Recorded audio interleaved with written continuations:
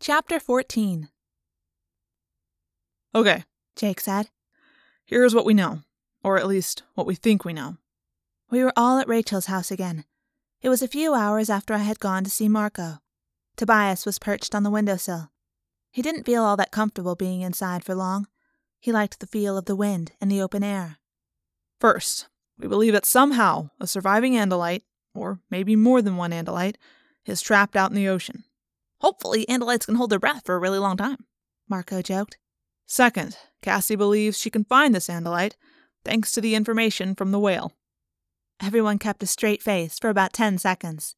Then, all at once, everyone cracked up. Information from a whale, Marco repeated, giggling. Have our lives gotten really weird, or is it just me? Tobias asked. Weird? Weird? Marco crowed. The talking bird wants to know if getting information on the location of an alien from a whale that you've just saved from sharks by turning into dolphins. You're suggesting that's weird? Jake smiled. Well, stay tuned. It just gets weirder. Cassie and I have been going over maps. She says the location we're looking for is pretty far out to sea. Too far for us to swim and still have any time left of our 2-hour limit. Well, that's a ballgame, isn't it? Marco asked.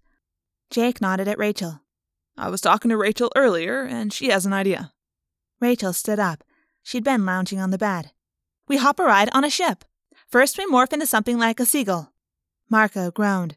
I hate plans that begin with the words, first we morph. We morph into seagulls, I said, picking up the plan we'd worked out. Then we fly out into the shipping channel. We land on a tanker or a container ship or something that's going the right direction.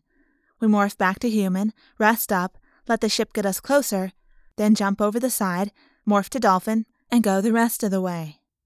Oh, well, when you put it that way, it sounds so easy, Marco sneered. How about if we just walk over to Chapman's house and tell him to call Visser 3 to finish us off? It's so much easier, and the results will be the same. Jake sighed. It is dangerous and risky, and there are about 100 things that could go wrong. Plus, as Marco has told us, we have reason to think that controllers will be out there, searching for the same thing we're searching for. This idea just gets better and better, Marco said. Let's put it to a vote, Jake suggested. I'm in, Marco said instantly. A split second behind him, Rachel said her usual, I'm in. Everyone stared open-mouthed at Marco. Just once I wanted to beat Rachel to it, he explained. Tobias? Jake asked. I don't think I should vote. I have to sit this one out. I can't stay up that long with nowhere to sit down. Sorry. You had the dreams, just like Cassie, Jake pointed out. Do you think we should do this or not? Tobias fixed his fierce glare on me. Yes, Cassie and I both had the dreams. I think they're real. Okay, looks like we go, Jake said briskly. Tomorrow, first thing in the morning. We can't wait any longer. The longer we hold off, the greater the chance the Yeerks will beat us to it. We left Rachel's house. Marco split off in one direction. Tobias flew off to some unknown destination. Jake and I walked together for a while, even though it was out of his way. I think Tobias is feeling kind of left out, I said. You should talk to him later, remind him of how many times he's helped us out. That's a good idea, Jake agreed. We walked a little farther in silence. It's one of the nice things about the relationship Jake and I have. We can be quiet together and feel okay about it. This is really dangerous, isn't it? I asked him. He nodded.